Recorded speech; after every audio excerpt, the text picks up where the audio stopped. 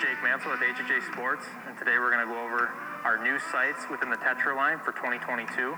So new for 2022, we actually came out with a new way to mount your scope housing to the infinite adjust bracket. No longer do you have to worry about your vertical adjustments intertwining with the second axis adjustments. So as you'll see on the scope housing, there's actually an additional brick. You can either mount that to the inside of the riser or to the outside of the riser. We recommend that for most traditional bows, you mount that to the inside of the riser, and for any sort of sight that you're going to mount in line with the bow, to use the outside, just flip that around and mount it to the outside of the riser. So within each of the product categories, we have the Tetra Max, the Tetra, and then the Tetra LT. As always, our Tetra line of sights come in 4 different scope housing size options: 1 3/8 inch, 1 5/8 inch, and 1 3/4 inch, and then also our 4-pin housing, which is 1 3/4 inch. We also offer a 10 thousandths pin and a 19 thousandths pin for both single pin and 4-pin options. On the Tetra itself, we once again have micro adjustments as well as your macro gain adjustments for left and right. For your vertical adjustments on your Tetra bow sight, you'll want to use the screw right here on the infinite adjust rail and the screw below that. You'll just loosen those and slide it up and down. Another key feature on the 2022 Tetra bow sight is the integrated scope ring that has a built-in level. Another key feature on the 2022 Tetra bow sight is the ability to take a 2500 Blue Burst light. This is an added-on accessory, but you can actually put that on there to add light to your pin or to reduce light. With that, we also have mechanical rheostat, which is an exclusive feature to HHA on the Tetra line. You'll be able to turn in the rheostat if you want to dim the light, and then you'll also be able to turn it out if you want to let more light in. Also on our 2022 Tetra line bow sights, the Tetra comes in either a fixed frame, our Hunter Edition frame, or it comes on a 4 to 8 inch adjustable dovetail. All HHA products are 100% made and sourced in the USA, and they carry a 100% lifetime warranty. For any more questions, please visit our website at www.hhsports.com. Hello, we're at the ATA show at Veteran Innovative Products, an all-American made and manufactured broadhead. So we've got a new one for 2020 called the Combat Veteran 4-blade. As you can see, 4 blades. Got a lot of the same high-quality materials we use with our original 2-blade Veteran, but the Combat Veteran has a different deployment system. How it deploys is you just squeeze a little bit on your main blades, okay? Those compress, and then the broadhead opens. It still has our momentum management compressible blade technology. So the cutting diameter is 1 1/4 inch by 2 inches on this when deployed. In flight, it's 1 inch by 1 1/4 inch. Another feature we added this year with these heads is that you can exchange the bone breaching field point tip with a 125 grain setup if you would like. So swap the tip out, get you 125 grains instead of 100, which is big with those Western hunters. And then it's really simple to lock back in place, roll those blades up, and then it's a click and another click on the other side. It's completely set in, will not prematurely deploy, will not rattle free, solid containment, 100% deployment every time. So we've made a lot of good adjustments and refinements to it to make sure that it's guaranteed to deploy every single time. So that's what's new for VIP this year. Welcome back, guys. This podcast is brought to you by RPG Coffee Company, a veteran-owned and operated socially responsible coffee company born to support members of the military, law enforcement, and firefighting communities by donating 50% of their profits. The true secret to living is giving. And don't forget to join the RPG Coffee Club today. Don't wait until you run out. Stay ready to rock by having RPG coffee delivered straight to your door each month with our coffee club.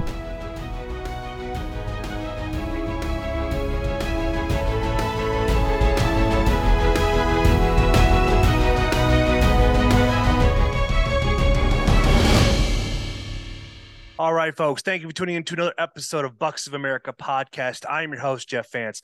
Tonight's episode is pretty remarkable. I have the legend himself, Chris Ham, and we're going to be breaking down his experience or his history with this legendary buck he called Houdini. Now, he's been hunting this buck for 3 years, and that's about as much as I know about it, but everything came together on September 28th and rest is now history. So I'm going to stop rambling. I'm going to let Chris break down the beginning of the history with Houdini starting 3 years ago. Yeah, thanks for having me on and allowing me to tell the story. And I'm going to just say that I am not a legend. This deer might be a legend, but I'm anything but legendary. So I'm gonna just dispel that rumor right out of the gates. But no, I'm still kind of in pinch me mode. I've fielding phone calls and text messages and social media messages. Not that I'm a celebrity by any stretch, but I have a lot of friends in the industry and friends that I've met through the HHA family. So it's been cool. Yeah, still kind of in disbelief. It ended up being what I think was a 6.5-year-old deer, which whether you're in central Wisconsin or Iowa or Illinois or wherever, I mean, that's a mature buck. It's taken me 35 years of bow hunting to put a deer like that on the ground. So what a blessing it was to, number one, just to have an animal of that magnitude, traveling and living on my property for the last 3 years. And the trail cam photos, the encounters I had with this deer, just a lot to unpack. So I mean, I guess to start out, I'll go back to 2018 was the first time I had pictures of this deer on camera, and I believe at that point he was basically a 2.5-year-old 10-point with split G2. So he was basically a 12-point deer at 2 years of age. Very good genetics. Pretty distinct genetics. There's a lot of deer in our area.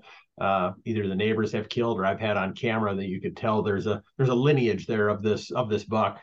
And now, cool thing with taking 3 years to harvest him, he's been able to breed on my property for the last 3 years. So I'm going to have a lot of hopefully Houdini Juniors running around that I'll get to chase, in 2023 and beyond. So, but having that deer on camera in 2018. I don't think I saw the deer that year. I just had pictures of him on camera. So then we'll fast forward to 2019. He was gone. I didn't know where he went, but I had a really, really nice mature 10-point show up on camera that looked to be probably a 4-year-old deer. Had 6 encounters with that buck during the 2019 archery season. Closest I had him was at 50 yards. But he was chasing a doe out in one of my food plots during the rut one night and just no shot opportunity. And so to back up to July of that year, my father, who founded HHA Sports, passed away at 82 years of age on July 3rd of that year. And the importance of that connection there is that we're going to fast forward now back to opening day of rifle season 2019. I don't have a lot of mature deer on the wall. And at that point, my pride in having to put that deer on the ground with a bow was gone. And I knew that he was living there. And so I decided to go after that 10-point buck with a rifle. And we had a gun. My dad had a gun, a 30-06 Winchester 30-06 that we had acquired back in the early 90s from a archery and gun dealer that had gone out of business. And they had they were inventory rich and cash poor, so they had no paper money to pay us with, but they had product on the shelf. So our sales rep went in there and basically worked out a trade with them to acquire this 30-06 with a Tasco pronghorn scope on it. And so I went out the week before rifle season and sighted that in, and lo and behold, opening night, about 15 minutes before closing time, this 10-point buck steps out at 140 yards in front of my redneck ground blind. And after the Elvis shakes got over, I was able to settle the crosshairs on him, and my biggest buck to date, that ended up being a 153-inch deer that I was able to take with my rifle, with a very meaningful rifle to me. So that I had gotten out of gun hunting for a lot of years, just being an archery guy. I love archery hunting. I just love being out there, when the leaves are turning, and something about getting close to an animal. I love that. But shooting that deer with my dad's rifle kind of relit my passion just for hunting in general and for rifle hunting. And so I ended up, I think I took 2 does that year with that gun. And then 2020, I was able to take a decent 9-point with a gun and another doe. And then last year I shot a decent 8-point and another doe. So I think I had killed 7 or 8 deer with a gun. Had not harvested a deer with a bow since 2017 up until, a few weeks back. So kind of a long story here. So you're probably thinking, well, where was Houdini in all this? So I thought he was just gone. This 150-inch buck moved into my property, chased this other deer off. I thought I'd never see him again. Well, fast forward to June of 2020, I start checking camera cards and I recognize this deer. And I'm like, hey, this is that 12 point from 2 years ago. Well, now he's a 4-year-old deer. He's got 14 points. He's starting to develop a bunch of junk down on his brow tines and a very, very mature deer. And so obviously very excited. And this is really the first deer. I have 160 acres here in central Wisconsin. And so I haven't really had I'm going to say the luxury of having the same deer on my property year after year after year. And we had owned 80 acres, then acquired the neighboring 80. So I've really been able to manage that over the last half dozen years, put in food plots, put in crops, bedding areas, ponds. I mean, I basically have a utopia for white-tailed deer, and I'm the only one that hunts it. So this deer shows back up, and I believe, so that would have been 2020, saw him a couple times, but no encounters close enough to get a shot either in archery season. I never saw him during the gun season, so he was pretty much under the radar and kind of living up to this Houdini nickname. And so then fast forward to 2021, summer of 21, again, he's back. I've got pictures of him. He's bigger than ever now, probably a 5.5-year-old deer. Ended up seeing him, I think it was Halloween of 2021. I was out hunting on my South 80, and he showed up on my North 80 at noon on Halloween. So I knew he was on his feet. I wasn't feeling the best when I went out in the woods that day, but I'm like, this must be a little bug, and went out and hunted anyway. Wake up on the morning of November 1st and feel terrible. Well, unfortunately, came down with COVID for 2.5 weeks, and so I missed the entire rut. I had hunted a little bit early season and had no opportunity to get out and hunt up until I think the Thursday before rifle season. I was finally starting to feel a little better. Hunted Thursday and Friday. No sightings of this buck. Go out rifle season, end up shooting a decent 8-point just because I had limited time to obviously hunt during the archery season. And this was a decent deer. It ended up being like a 5 or a 6-year-old 8-point that was just an older, mature deer and wasn't going to develop a very large rack, but he was a nice buck. And so that was that got us to December of 2021 after the gun seasons are now over. Now it's late archery season. I still have standing soybeans on my property, and Houdini had successfully made it through the gun season. So he survived yet again. Ended up seeing him 4 times in 6 nights in January. So our season here, we're not in the metro area. So I think our archery season ended on January, I think it was the 9th. And so the night of Friday, January 7th, I had him come out at 15 yards. I was hunting in a pop-up ground blind. I had not yet put a redneck blind over there, so I was just kind of leapfrogging around in a pop-up ground blind.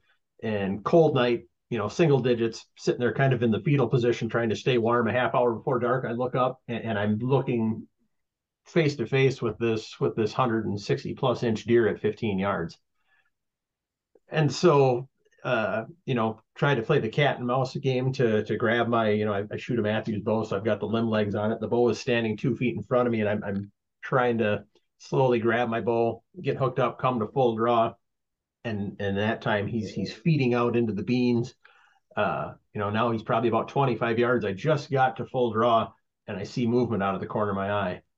And it was an 8-point buck. I think I ended up finding his shed later in the winter, but he had spotted me completing my draw cycle, didn't like it, spooked, took off, takes Houdini with him. So now, and the only reason I knew this is because there was a birch tree on the edge of my food plot. Houdini is now at 40 yards.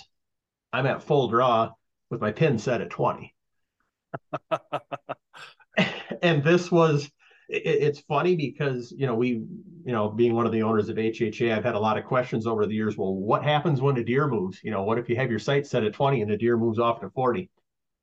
25 years, it had never happened to me. And now on the biggest buck of my life, I'm now experiencing that what if moment. And I mean, I shoot a lot. You and I see each other out on the HHA USA, circuit. I do a lot of 3D shooting, on those events, and shoot a lot in my yard in the summer. And I practice a lot, but I don't typically practice shooting at a 40-yard target with my pin at 20. And I probably shouldn't have taken the shot, but I did. And it was a clean miss, shot right underneath him. Good.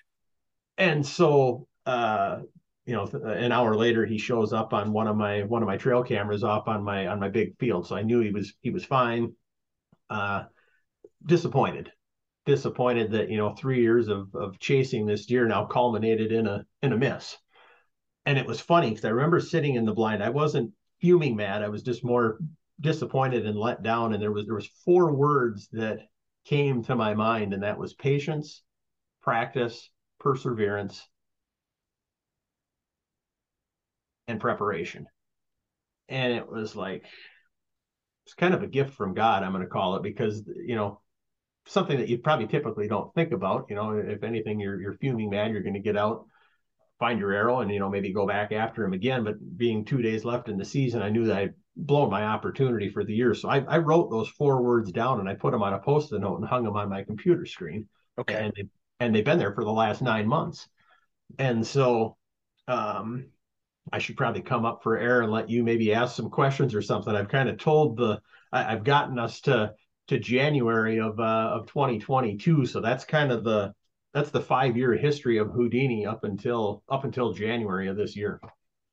No, I was just sitting back and listening because you were articulating everything in such a way that's like, I'm just going to let him continue talking about his story, because I don't need to intervene in something so magical as this, because I recently had an experience here. Well, I texted you that night when I shot that doe, and I told myself that I'm going to shoot whatever God presents me. And I did. And it's like, I had 3 deer encounters. None of them which were in shooting range or even an ethical shot, because I had one deer. I was sitting on an old logging road about 20 yards up or 20 yards back on a tree stand that was left out on public land. And there's deer sign all over the place. And I was on the way to that tree stand because I spotted it during turkey season, oddly enough. So I marked it on my Onyx map. So I know I was like, well, I'm gonna go back there, just kind of see what all goes through there. And it's like, well, because there's a nice trail, and like, we all understand that whitetails tend to be a little lazy, and it's like, and if a human's not going to walk it, a whitetail's not going to walk it, because they're just very they want to do less is more type attitude, because they don't want to exert so much energy because they live out in the wilderness all day and out. Well, my first encounter, I just caught the tail end of a doe walking into a bed, or walking out of a bed, then going through a little meadow, and then going off to get some body of water. My second encounter was this doe walking uphill, but there were so many branches that were crisscrossed, so there's no way I was going to be able to pull off a shot, because even my windows were a 12 by 12 spot, and it's like, even still with the arrow arc shooting Brian Austin's course this past season, you still have the opportunity of that arrow going up and hitting a branch on the way down, or on the way up it's hitting a branch and just stopping. So it's like, well, there's no sense in pulling that off. And I had a doe. I ranged out a whole bunch of spots, and I knew when she landed where I shot her at, 20 yards. And so I put my pin right on her heart. And when I drew back, and it's like, and I followed all the way through, and I watched it through my peep, and I watched the arrow go straight through her. And I see the arrow flashing. My thing is like, oh, sweet. This is going to be an easy find, because it's like she took off about 40 yards, and then I lost her. So it's like, all right, well, at least I know the last point of reference. And when I got to that one spot after I claimed my arrow, called up a friend of mine, Ryan Woodhouse, which lives local in the area there. And he came out and was like, hey, I'll come on help you. I can't pull anything or help you drag her out, but it's like, I'll hold your bow. It's like, it's perfect. That's where it makes perfect sense. So it's like, awesome. So he came out, and then I stayed up in the tree stand until dark, because I've been in situations where I'll have other does or other whitetails show up. So it's like, well, what better an opportunity to try to double up on one night if possible? So I waited there, and he was still 45 minutes to an hour out before he was going to be able to get to where I was at. So, all right, well, so now from when I shot her to when I got down from tree stand was over 45 minutes long. So it's like, all right, got down, walked down, got everything, picked up my arrow, took some footage of it. All right, so then I just kind of trailed where I knew she took off to, where my last spot was, and sure enough, I found this nice, beautiful spot of blood, which is I posted on social media, sent it to you and several others because I was pretty pumped about it. It's like, this is really good blood sign. Waited for Ryan to show up, and he took him a while to get to where I was at because he had to. It was not an easy process to get there. It is a very thick piece of property. Then it's like, it makes sense why this tree stand is there on public land. Now, for those who are listening to it, like most places, you have to remove tree stands off public land. Well, Scott Walker, before he left office, he passed it into law where now you can leave them on there. You don't have to take them down, but you're supposed to remove it at the end of the season. So it's like, well, it's not mine. So it's like, well, it's still up there. So, all right, well, it is what it is. Straps are still good. I'm going to use it. Ryan gets there. We track her for well over 100 yards, seeing blood spots all over the place. I mean, really good, but she never laid down. She just kept running.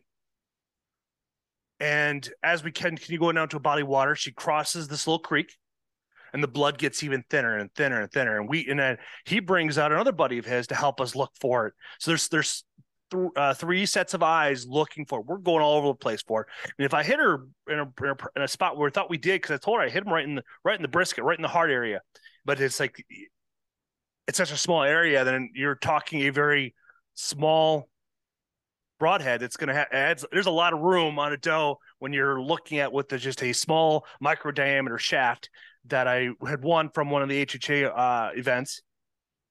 And we didn't find her that night. We spent 4 or 5 hours looking for her. Then my wife and I went out the next day, and we were about ready to call it quits. But it's like I said, like, I'm fine. I'm gonna walk up this ridge, and there it is. From the last spot, 70 yards away, I found another spot of blood, and then I tracked it for another 110 yards, and nothing like that. So we kind of all figured out that shot in the brisket, but the emotional roller coaster of that is just.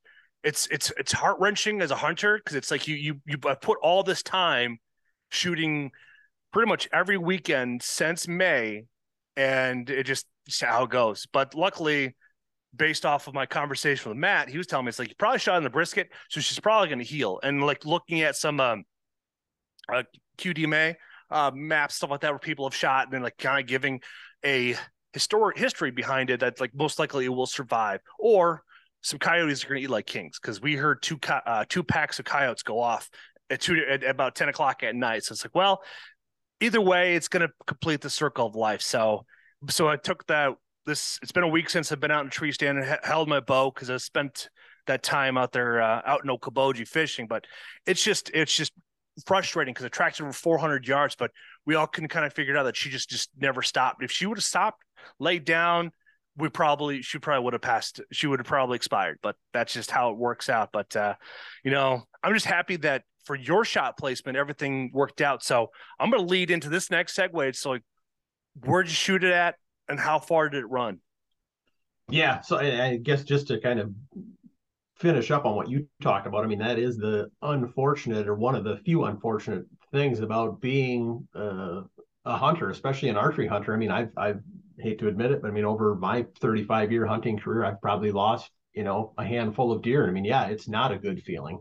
But like you said, there's either two outcomes. Either A, it wasn't a lethal hit, the animal's going to heal. I mean, you hear stories every year of people that have shot deer, and then they end up getting them again the next year, and part of their arrow is lodged in the animal, or the neighbor will shoot them. So, I mean, that's either going to happen, or worst case, yeah, the animal may run off another 300-400 yards and expire, but circle of life, it's not going to go to waste. So I know it's ammo for the anti-hunters, and we won't get off on that tangent. But it's just one of the few unfortunate things of being an outdoorsman and a hunter, is that we can prepare, we can practice all year long, and things happen, and unfortunately we don't always have the pot of gold at the end of the trail. But it shouldn't discourage any of us. I mean, we get back out, we practice more, we do everything right, and eventually we're going to get our venison in the freezer and that buck on the wall. So yeah, exactly. So fill us in on with your experience with Houdini. Yeah, so like I said, January we missed that deer, and at that point the Rise bow sight had not come out yet. Which, for any of our listeners that are familiar with that, that's a 2-pin sight that essentially has a second aiming point a half inch lower down from the first one. So had I had a Rise on my bow back then, had I been full draw at 40 yards on this buck, my second pin on my Rise is 36. So I would have then just used my second pin, Yeah. held that just a skosh high, and probably made a much better shot on that buck back in January. But again, I'm not one to have regrets, or, everything happens for a reason. So fast forward to, I think it was right around 4th of July, I started, getting pictures of deer on camera, and instantly I knew that it was Houdini. I mean, I can send the picture to you to take a look at, but you could tell that his bases were developed. He had all that junk and almost that crown of horns that he had before his main beams had sprouted, and just a very, very large deer. And I think it was about the first or second week of November last year. I had a picture of him on my trail camera, and I don't know if he was either shot by another hunter. I didn't get a picture of him in the daytime, but it was in the dark. But you could tell that his side had almost like a wet wound on it. So he either got shot or he got gored, maybe in a fight. Okay.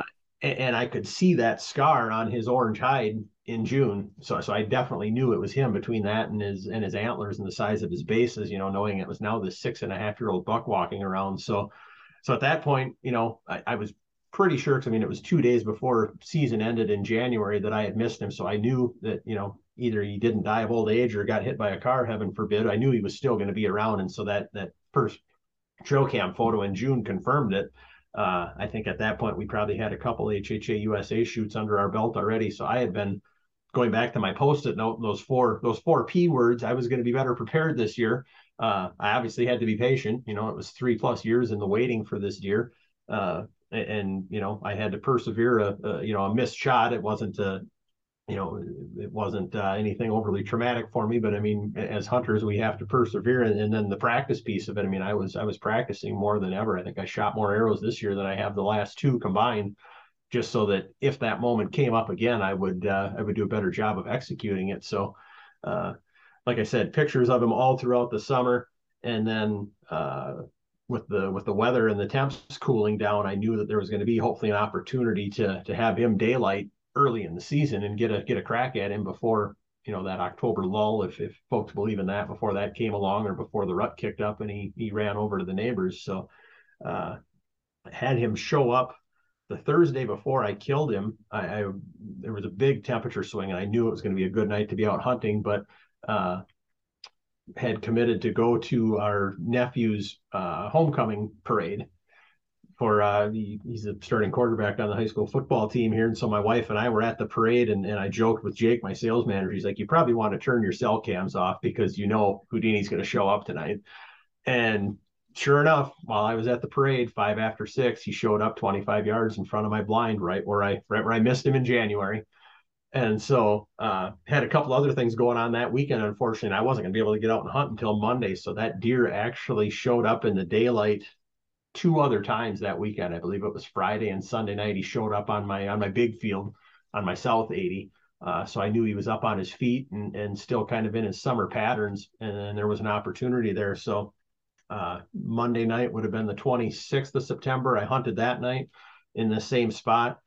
And I've got a really nice 8-point. He's either a really, really nice 3-year-old or a 4-year-old.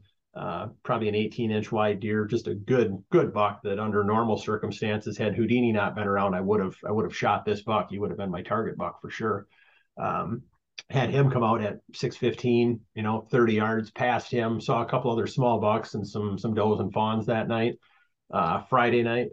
Tuesday night, just saw a small buck and a couple of yearlings. And then Wednesday night, the night that everything went down, I had this. It was 3 nights in a row. I had this set of twins. It was a buck and a doe fawn that would come out, and they would literally come out of the bedding area and lay down in my bean field. They would feed for 15 or 20 minutes, and I had them 2 out of the 3 nights. The night I shot Houdini, they actually both bedded down within 20 yards of my redneck blind, right in my beans, and just sat there and hung out for about an hour.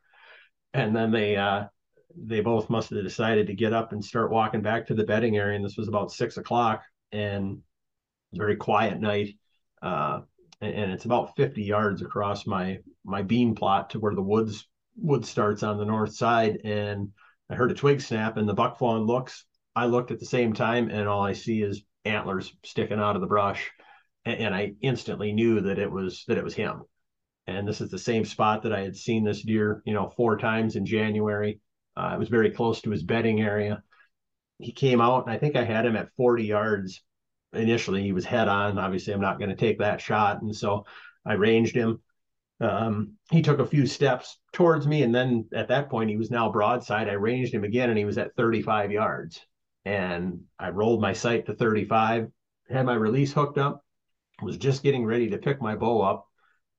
And that patience word came to my mind. And I'm like, nope, you're going to wait. He's going to get closer. And I mean, there was a risk involved in that. I mean, I had a good broadside shot at 35 yards, but keep in mind, I'm in an enclosed box blind. The deer has no idea that I'm there. It's almost like he's feeding out in a bean field in the middle of summer, clueless that I was there. So, unhooked my release, rolled my sight back to 20 yards, and I waited. And it was probably, I don't want to say the longest 5 minutes of my life, but I mean, trying not to stare at the antlers. I mean, I've got hundreds of pictures of this deer. I knew it was him. It's like, I can admire him when he's on the ground. Let's just wait till he walks a little closer. And so he just started to feed down the woods line. And at that point, it was a debate if I was going to shoot him out of my long window out the front of my blind, or one of the, the horizontal, the vertical window on the corner. And the way that he was walking, I knew that that vertical window was going to be the place for the shot. So I just turned ever so slightly on my chair, and I knew that spot was 25 yards. So I hooked my release up again and just waited. And he finally showed up, and again, completely oblivious to the fact that I was there. He's broadside, and now he's actually looking away from me. So, I mean, it's perfect opportunity. So I draw back, settle the pin on his vitals, and I let the arrow go. And much to my surprise, I was sitting by myself. I don't typically hunt with a cameraman, but I almost wish I would have that night, just to capture the expression on my face, because the deer dropped in his tracks. No kidding. And I don't like to peek or try to see where my arrow went, but I mean, from everything I could tell, I mean, it was a 25 yard shot, totally broadside. I was waiting for the arrow to pass through him, for him to run off into the bedding area and crash to his demise, hopefully. And instead, his rear end gives out from underneath him, and he was facing with his head to the right when I shot him, and he basically did a 180. So now he's facing back the direction that he came from, but haunches on the ground and flailing and kind of crawling off, thrashing off into the tall grass directly away from me. And at that point, I was able to kind of see where the arrow had gone in, and I had good penetration. But I think what happened after we ended up skinning him out is that my broadhead hit one of the ribs, and instead of going straight through, it kicked up, and it ended up severing his spinal cord. No kidding. I mean, I felt terrible, but again, what do you do? I did everything right by the book. I can't control what happens to the arrow once it hits the animal. I mean, it should have just blown through, but instead it deflected and severed his spinal column. So he was essentially paralyzed, couldn't go anywhere. And I was 95% sure that was the case. But after I quit shaking, I quick texted my brother, and 30 seconds later my phone rings, and he's like, "You got him?" I'm like, "Well," I said, "I got an arrow in him," but I said he basically dropped right in his tracks, and the grass was pretty tall. It was like waist high grass. Okay. And at that point, I never lost sight of him, but I could not see any of his body at all. All I could see was his antlers sticking up and looking back towards the blind. And so I talked to my brother briefly, and we debated, do I just back out and let him expire, or do I go over there and risk bumping him up if he truly isn't paralyzed, and put another shot on him? And brief conversation, I mean, probably a couple minutes or less. And in that time, he tried to get up a couple more times. And I realized at that point, yeah, he's not going anywhere. And I've got to do my job as an ethical hunter and get over there and put one more arrow in this deer and finally claim this deer that I've been after for 3 years, And so that was that was what I did. I was able to get over there and give him one more arrow to finish him off. But what a shock to have that happen. I mean, not the way I saw it going down. I mean, perfect scenario, is you put a double lung shot on a deer like that and it runs 50 yards and tip over. That's what happened 5 years ago. The last time I shot a buck with a bow. I mean, 12 yards, heart shot, ran 50 yards. I heard him crash and he was dead in 30 seconds. But again, that's just one of the, if there's another unfortunate thing about archery hunting, it's that is having to, put a second shot on a deer. But I'm thankful that he didn't get away. I never lost sight of him and I was able to take him home with me. So that is the right philosophy, though. When you have a such situation like you encountered, is to nock another arrow, because listening to other people's experiences where they have had those scenarios where the animal's still not dispatched and you need to make sure you do it ethically. And it's like when you listen to those from like Randy Newberg and those who gun hunt like Steve Rinella and such, they continue shooting until the animal is down, because it's just part of, I guess, the meaning of making sure that the animal is taken and it doesn't suffer. And I think that's why we, as outdoorsmen, are always encouraged to make sure you continue until the animal's down, because it's like we don't want to have it suffer. And that's what kind of separates us from animals to human beings, that adding that sense of humility to the pursuit. Because Steve Rinella, I think it was first season or second season, he shot a bull moose and it wasn't down. That thing charged him.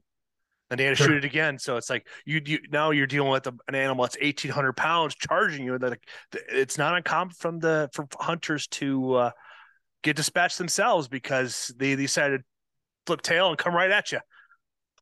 Yeah. Thankfully that wasn't the case with him. But what a I don't know. I don't like to use the word epic, but it was a very emotional conclusion to a 3-year journey to be able to harvest this animal. And there was a little bit of a ditch. It kind of drops down just maybe a foot or two where he had actually crawled off to, and so he was kind of down a couple feet in this ditch, tall grass.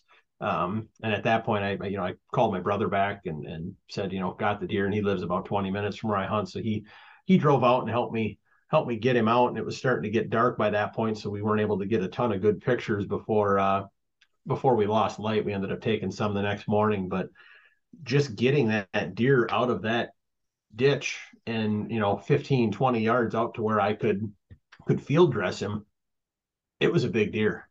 It was the biggest deer that I've ever shot in my life, as far as antler size and just body size, and the largest deer that anybody's taken in our family. But I mean, it tipped the scales at 200 pounds. Wow. It was just a tank of a deer. And I mean, had it hanging upside down the next morning to cape it out, to get it to the taxidermist. And when I got the cape off, the neck on that deer with the hide off, I've shot a lot of bucks that have had smaller necks with their hides on than this one had. I guess what I'm trying to say is this buck with his hide off, I've shot bucks that have had smaller necks than that, if that makes sense. Yeah, I get it. Kind of like with the hide on. Yeah. I mean, it was just a monstrous deer. I mean, the folds in his neck, and I mean, I had pictures of him, I think, on the 4th of September, and he looked like a bear. I mean, it was like a steer with horns. It almost made his rack look small. The deer was so big, it looked like reminded me of the Michelin Man. He was just kind of inflated. And the fact that you got him so early in the season and he hadn't had a chance, he hadn't even had a chance to put on his winter weight yet. So he was prime condition. He was a fit athlete when it came down to it. For sure. And I mean, he would have, given another 30 days, if I would have gotten him on Halloween or, that first week in November, chances are he would have run some of that weight off and maybe been down to, 160, 170 pounds. But to be able to get him when he was still at his prime it was a treat. I mean, a beautiful, beautiful coat on him. His hide he's just like a seal with that early season hair. He hadn't yet had grown in a lot of his winter coat yet. So he's going to make a beautiful mount and just a cool rack. He ended up having 14 scoreable points. I'm not big on score. I mean, it doesn't mean a heck of a lot to me, but Jake put a tape on him just because he and I are in the I think you know Ben Harrison from the Bow Hunting League. Oh You yeah. get to meet him. So Jake and I and our buddy Caden got in as a trio this year as the Rise guys, not the Wise guys, but we're the Rise guys. And Excellent. so Jake had to score him for that, but he taped him at 169 and I think 169 and 5/8 or 169 and 3/8. I mean, he's a beautiful, beautiful buck, and it's just like I said, still kind of trying to soak it all in. And the coolest part to me, I mean, I love coming on here in this podcast, but with being a Christian, I joined the Christian Bow Hunters of America probably 3 years ago. I'm a life member there, and they're a grassroots organization. They've been around since the 80s. You know, they promote faith in Christ through the sport of archery, based out of New York, and I'm really good friends with their current director, Merle Fredericks, and they're constantly looking for stories and success photos and things like that. So this fall, that's my task, is to write this story of Houdini and present it to Christian Bow Hunters of America so they can put it in their magazine this winter. And I'm looking forward to doing that, and just how this deer has taught me a lot about life. I look at those 4 words, you know, patience, practice, perseverance, and preparation. I mean, it wasn't just about a deer. That wasn't what God was trying to tell me back in January when I missed him. There's a much deeper meaning to the trek that I took to get this animal, and I'm excited to see what he's going to reveal to me when I write that essay on this deer. That is going to be interesting to read, because it's like you articulate very well in the written word, and so I'm looking forward to reading the article as well. That having it spotlighted there. But yeah, I just had Ben and Matt Powell on the podcast here a couple weeks ago. We went live and stuff like that. He was like the second podcast I ever went live with, and we had a really good conversation. We talked about like what all their growth that they got going on and such. So I didn't know that you, Caden, and Jake got in there because in part of the contest, because it's like they're those two men have developed such a fun product and such a good wholesome community that it's just definitely taken the country by storm. People donating bows and mounts, and it's just remarkable on what they've been able to accomplish and hitting 40-some thousand followers in their group and such. It's impactful what they've done, and they even have some fun offshoots that they're going to plan as well. No, they have a great platform. I want to say that I met Ben he was up at an HHA USA shoot last year, but I think we've been partnered with them for at least 2 or 3 years now, almost since their inception, and just great guys, great platform. And I mean, I don't care if we win anything out of this. It's just kind of a cool thing in a competition between Jake and I and Caden to you know, see if we can put some nice deer on the ground and then be a part of that community that they started. But no, it's cool. It was a little, I want to say the week after was a little disappointing, because I mean, getting cell cam pics to my phone a half dozen times a day, it's like, oh, I wonder if Houdini showed up yet. Well, now he's gone, and it's like, it's almost like I've lost a friend, even though I now have him, you know, for life. He's going to be on my wall, and I'm going to have that permanent memory. It's like now the chase is over, and you know, it would be very easy to be like, well, what's next? Everybody's like, what are you going to do now? And I do have 3 doe tags for here. So as a responsible sportsman, I want to do some herd management and hopefully get a couple does here this fall. And you know, if that 8-point is still around during rifle season, great. He'll be my target buck. But if not, you know, I probably won't shoot a buck with my gun. But the exciting thing is, you know, what else is going to show up? Because I mean, for 3 years, he was the big kid on the playground, and now he's gone. And even though this 8-point is a good deer, I wouldn't call him a dominant deer. So I'm very excited to see over the next, you know, 4 to 6 weeks, as the rut picks up and these deer start expanding their home ranges a little bit. Good chance that another mature deer from, you know, mile and a half down the road is going to move in and go, hey, there's nobody here to push me around. I think I kind of like it here. You know, this guy's got food, he's got bedding, he's got water, he's got ladies. I'm gonna stay here. So I'm excited just to see what shows up on my farm over the next couple months here, you know, leading up to gun season. And but for now, I'm just going to kind of enjoy this moment, because you know, it's taken me 35 years to shoot a deer of this caliber. That this might be the only one like this I ever get. So I'm not a braggart. You know, I put a couple pictures of it on social media, but ultimately, you know, God's going to get all the glory for this harvest, because if it wasn't for him, it wouldn't have happened. So I'm just excited to share the gospel through a big deer and see what's next. So Definitely. We had this conversation last year when you shot that one buck, and you felt kind of you felt differently when you started talking about it, like, and how that buck chain gave you perspective about shooting Houdini and such. Now it's like everything, all that hard work and preparation is just remarkable. And what I wanted to find, like, because I want to take a little bit of time to talk about the tactics that you did. It was like when you got into it, because I mean, this is a mature buck, and it's like a 6.5-year-old is no joke when it comes down to the whitetail world here. So, did you play the wind in this scenario, and kind of give us some tactics that when you step foot out of your truck into onto the field and getting out to your blind, what were some of the things that you pay attention to, so this way then you give yourself the opportunity to the most success?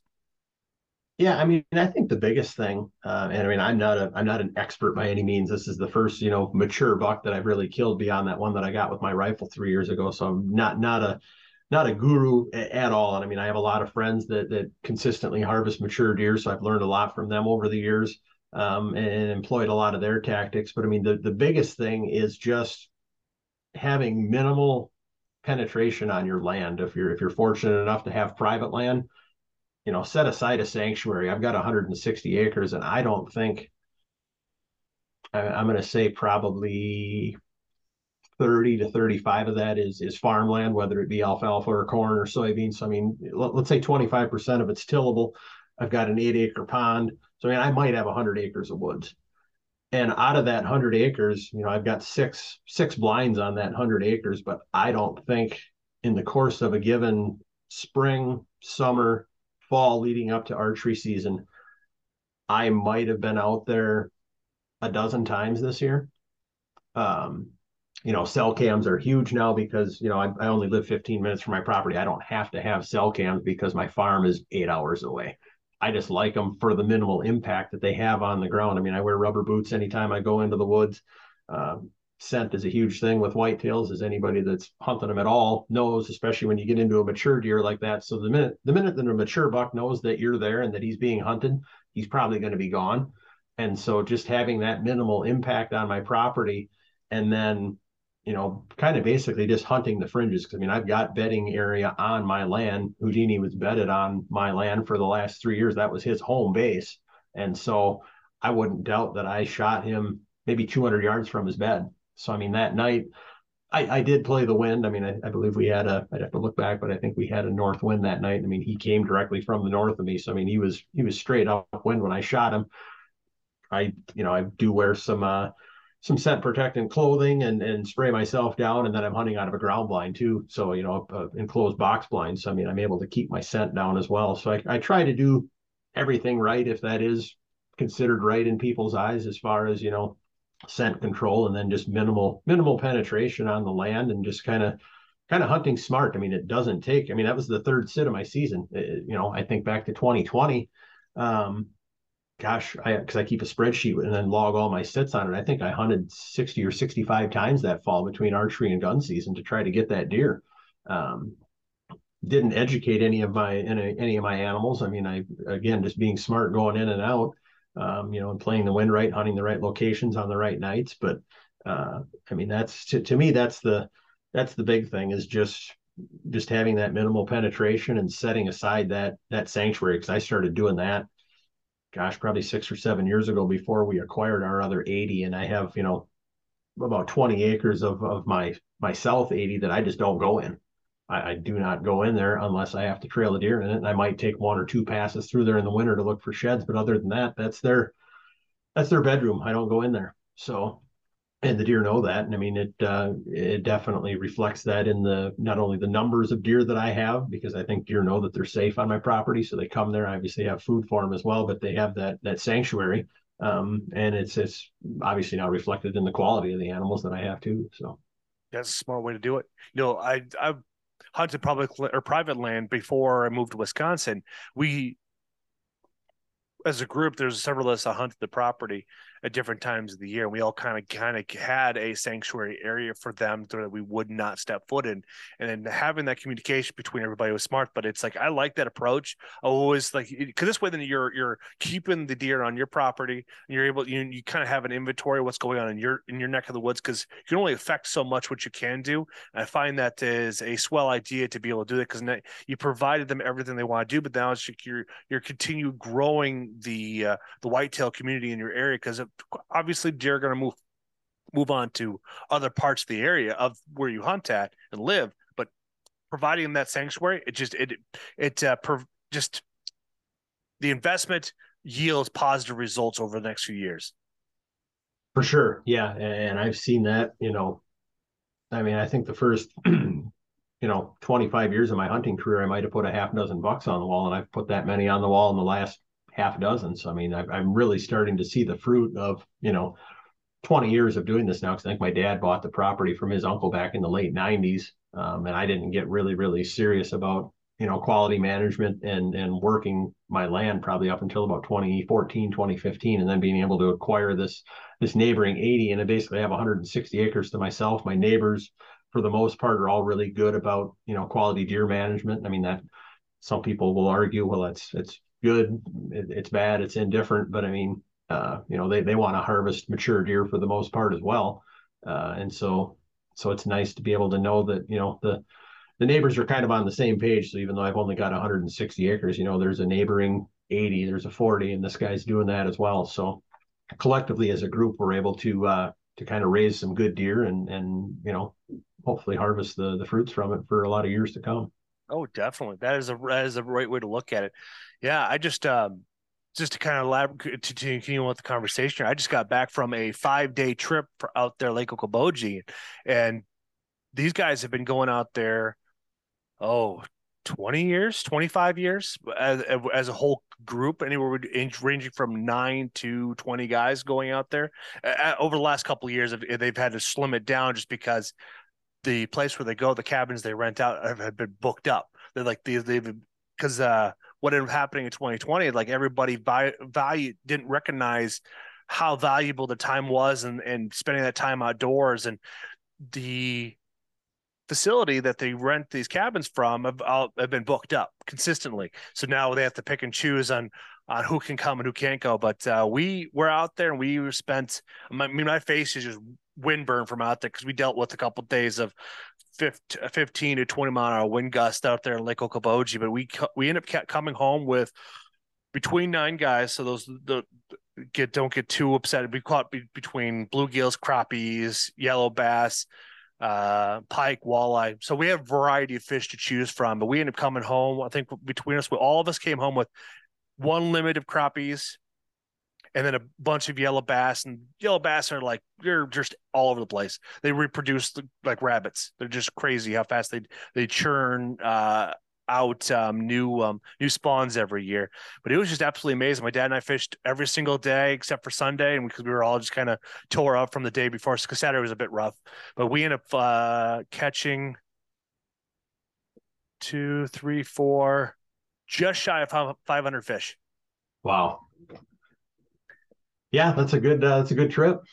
Yeah, exactly. And it's like I've taken advantage of these, like most people would normally be focusing on hunting, but you and I have had this, like we've talked about stories about our fathers and stuff like that. And it's like, and still having him around, I just want to take as much time as I possibly can with him, because he's going to be 70 this year and he's still up and going. And I think I'm being invited back to Okoboji in May, but it's one of those things where it's like, I will gladly sacrifice 5 days out of my whitetail season to go spend time with him and all the guys and such. And I got in there and we filleted up fish. We had one night, we had 6 guys filleting fish. We caught almost just shy of 300 fish in one day.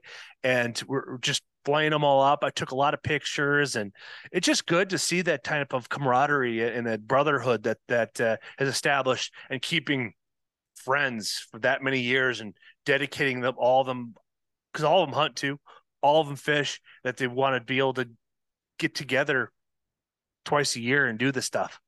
No, that's awesome. That's what hunting and fishing in the outdoors is all about, is having that camaraderie. And I mean, even though I hunt my property, by myself. I mean, my brother has his own property that he hunts. And so, I mean, thanks to the modern technology of cell phones and texting, we're always on the stand and, hey, what are you seeing? And, he shoots a deer, I go over and help him and vice versa. And and my cousin Barry, which I think you might have met my cousin Barry Ham. He's one of our volunteers for HHA USA, but he hunts on the 40 just to the south of us. So that 153 that I got a couple of years ago, he and his cousin were able to come and help me retrieve that. And then the buck that I shot last year during rifle season that I was kind of having buyer's remorse on, that he reminded me, hey, this is the deer that God had planned for you to shoot. So Correct. just be happy with it.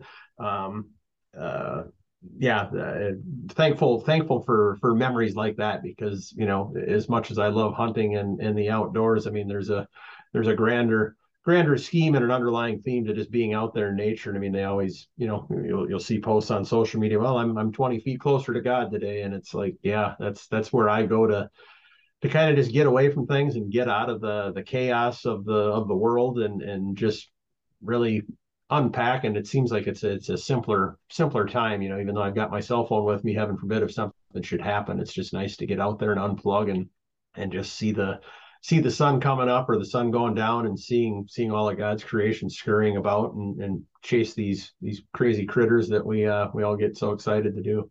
Yeah, exactly. I like living in bluff country here is like I don't always get the best reception, so it's like it purposely forces me to focus on what's going around my surroundings, stuff like paying attention to the chipmunks and the squirrels and watching the whitetails come through, the does and such. But it is nice to be able to have that separation from technology, but also just having that lifeline just in case if something bad happens to yourself. It is, and I mean that's one thing I don't like about cell phones. I wish I was not on mine as much as I am, and I'm as guilty as the next guy of probably being on it too much in the woods. But one thing I've done, I've got a backpack I take in with me, so I've got a Bible in there, and I've got a book from a guy by the name of Steve Chapman called "Look at Life Through the Deer Stand," and it's a bunch of just little short stories with a gospel verse in each one of them, and I've made it a habit to read that book the last couple falls in the deer stand, and so I have a bunch of extra copies. I'll have to get one of those to you here before you start embarking on your the rest of your fall, because I think you'd really enjoy it. That'd be excellent. Yeah, I've actually taken at this point I spent a lot of my time catching up on podcasts. Like I listened to you and Ben, you and David Garrett so far that I've caught up on. And it's a way I can kind of catch up on friends that I don't get to see very often or talk to. And listening to those podcasts were just kind of like a highlight, because it's like, listening to David Garrett's progress on his whole thing and like listening to his story and how you guys communicated and such like that, and how he's progressing. I mean, he's already got one podcast released. I told him I really like The Green Room. I think that's, or Stuck in the Green Room. I think that's a very good, catchy title, especially learning the history behind it. And we were talking last week about he was having some technical issues, and I think he's kind of come to the conclusion he's going to have to buy himself a new laptop. Then I'm listening to Ben's and stuff like that, listening to his story about him and his wife, and then having everybody come to my place on May. And I was listening to him, I was like, I didn't tell him like the walls are thin. No, it's like, no, I mentioned to him like the house gets loud. And it's like, and that's one thing was we've experienced last year and this year. So it's like, I'm thinking in the back of my head, it's like, how do I make my dining room quieter? Because it's like it echoes, and having that high peak ceiling, it just reverberates and just gets really, really loud. So it gets to be too much. Yeah. Well, we're not going to let too many cats out of the bag, but if the invitation is open again next year, I think we might still be coming back to your neck of the woods for an HHA USA shoot. So we always love the hospitality and the camaraderie. So hopefully we can make that happen again in 2023. Oh, plan on 100%. I've been looking forward to it. That's one of my favorite, having last year, or the first year doing it with everybody come over, and then last year, it's like I really look forward to this as an annual thing, because it's like it really allows me to dig deep and challenge myself to the next cut of meat that I want to do. And it's like being able to because you heard it. Well, after everybody started eating, it was just quiet. It was like everybody cleared their plates. It was just absolutely amazing feeling, because I've always found that like with my calling to cooking, and it's like, I think that's God's way of telling me, is like, this is your way of bringing people together and being able to execute and bring everybody to share stories and give each other grief. It's just kind of a very rewarding thing to have. And these are just small things to have. It's like this way of maximizing each year to its potential. Because I've noticed like this 2022, I have been busy since snow melted, nonstop going. Like it's either doing something with HJ USA, traveling with relatives, going fishing, going hunting. It's like I really like having my life being so full, because if you don't do anything, it's like you'll see all these years pass by you and they seem very empty. And it's like I find myself being very full. Yeah, and there's a little bit of a danger with that. There's a balance if you get too busy. At least I found myself personally, with owning a business, having a podcast, having a nonprofit, being married, having a family life. I mean, there's definitely a balance there, and you have to keep everything in its rightful place. Correct. But and I think hopefully we're kind of derailing from the Houdini conversation here. I think we've kind of wrapped that up, and we can finish off HHA USA. But I just put a post out today that we basically have 3 or 4 events that are going to take place in Wisconsin next year, and we had talked about expanding nationally. That's going to happen, but and it happens more times than not. I'm very, very guilty of wanting to do things my way, and my way and God's ways are 2 completely different things. So I'm still probably 30 days away from fully pulling the cover off on the 2023 schedule. But I have to get together with our good friend Chad Kleifkin from Toma Warrens and start hammering out some dates with him. But it's looking like we're gonna be going back there and going back to Wisconsin Rapids, which is where the banquet was last year. And then unfortunately we're walking away from some of the other clubs that have hosted our shoots here for the last few years, just because we're getting into some different parts of the state where we've been continually getting calls for, and then hopefully a couple out of the state events. One of them definitely going to be a big, hopefully a public event, and then possibly a private event that could really, really be I hate to use the word game changer for HHA USA in our future, but kind of leveraging some of my connections in the outdoor industry and the sporting world for hopefully something really, really special that we can announce in the next couple months here. So just a lot of cool stuff happening. But yeah, I can't thank you enough for opening up your doors and using your talents as a chef, because that's a meal that I always look forward to on the HHA USA trail, is going to Jeff's house. It's like, yeah, he's going to do something good, and all of that chatter is going to go down to nothing when the food comes out of the smoker. Oh, amen to that. And then one thing that Tyson mentioned to me in passing is like, you just let him know. So this way, because I think he's on the board for Blackhawk Archers down there in Iowa. Let him know what your schedule is. So this way, then he can plan his schedule there and make sure he can attend more events up there in Wisconsin. Because it's like he wants to make sure that we're both on the same page. Also, Brian Austin too, because it's like he's always a busy man. So it's like including those guys in a conversation. They'll drive more people over. But it's like, because this way, then he can figure out how to plan their events around, because they really enjoy going the extra mile and coming and spending time with all of us. No, it's a great family that we have built over here over the last few years, and you were a big part of that. I mean, I was just talking to Travis Riegstedt on the phone yesterday, and he's the one that originally connected us, and I just thanked him for that connection again, and just how great of friends you and I have become. And it's special. It's a very special community that we have, and I'm glad that you're a part of it, and appreciate everything that you do for the outdoor and the veteran community. Thank you. Yeah. Oh, as a closer then, for those that know me, that I do the stand down event. I've been doing it now for the last 6-7 years. It's this weekend. It's Friday. This podcast will come out tomorrow, so it'd be perfect timing for it. But anybody that's in the Illinois area that wants to volunteer, reach out to me, because we're always looking for more volunteers. I know with COVID and stuff like, kind of throw some different regulations in the mix, but we're always looking for volunteers to help out the homeless veterans in the Peoria, Illinois area. We're forecast to see anywhere between 350 to 400 veterans in a 5-county area that'll be busing in. And some of the key aspects is a warm meal, getting them warm clothes, toiletries, sleeping bags, boots. Even if you can't show up, at least donate, and I can get you in touch with the people that be if you'd want to donate necessary clothing lines, stuff like that, or like other things that may be missing. That'd be fantastic. Or if you want to donate money, I'll get you in touch with my mother-in-law, because she has been the leader of this whole entire thing. It's probably the reason why she hasn't retired yet, is because of her passion to help out veterans. No, and that's awesome. That's one of the things that I picked up on with you is, shortly after we met. I mean, you're a humble servant. You're my kind of people. And yeah, you've got your own platform, but it's not about Jeff Vance. It's about everybody else. And I love and appreciate that about you, my friend. Thank you. And we've all we'll have mutual friends like David Wooten and how archery in the outdoors save people lives. Like we've heard conversations where people are about ready to eat a bag of beans is one of the code words that I learned from Ryan from one of his podcasts. But it's like getting folks outside helps try to eliminate the 22 a day. And being 2022, it's like it's really sends home, and it's like my entire world, like working with the company I deal with, we're very focused on mental health aspects of it. And it's great to see that we have all these open hearts that want to include everybody as much as possible. Because with Travis's recent loss and that one gal we talked about on your podcast that her demons got the best of her, it's just good for those out there. But again, it's like reach out to folks, call them, text them, let them know that you're here to listen to them, especially if they're first responder, police force, retired vet, or even someone that's gone through a traumatic experience.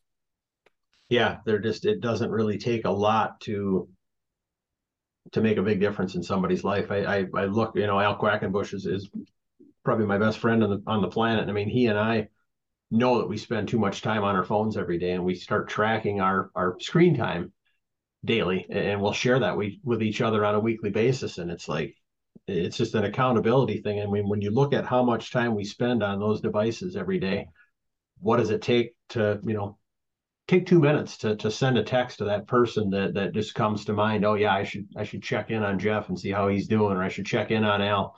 That 30-second text message can literally save somebody's life. Yeah, exactly. I know when things started loosening up in Minnesota, Iowa, Wisconsin, I reach out to people like when I'm doing long drives just myself. I'll reach out to them and give them a call and ask them how they're doing, how did 2020 treat them, how did 2021 treat them and such, and letting them know that somebody's out there hey, I'm here to talk, and I got a lot of hours between me and my destination. Like I will listen to whatever you got going on. No, that's great stuff. I do the same. I don't travel as much as I used to, but being fortunate enough to be self-employed, I have a lot of time during the day where I don't have things to do on my to-do list. So, I mean, my phone line's always open, and I love having those conversations, because I feel at times that I get as much, if not more, out of them than the person on the other end of the line. Because I mean, it brings joy to my heart to know that we can impact people in that way. So. Amen to that, Chris. I want to say thank you for coming on the podcast, telling us the legacy of Houdini. And I think people are going to appreciate the history behind the mount and the memory that it will instill, and for why we get out and do what we do, and the conservation that we do. And because of, like, I want to give a shout out to the Pittman-Robertson Act that was passed in 1937. It generates annually $1.1 billion. It's because us as hunters love the outdoors, and sportsmanship that's in the world is why we have the abundance we do have. No, I agree. And with as much pushback and things that our country is trying to undo as sportsmen, we need to be out there and outspoken in a positive way, and to continue to advance our sport, through getting new people involved in it, and just celebrating the traditions of, like you talked, going on those hunting and fishing trips with Dad and his friends, and just continuing to put that out there for the next generation, so that 100 years from now, these podcasts are still going on, and there's still Houdini stories and fishing stories. Amen, sir. Well, thank you for coming on the podcast. I'll let you go. Appreciate you, Jeff. We'll be seeing you soon, buddy. Thank you.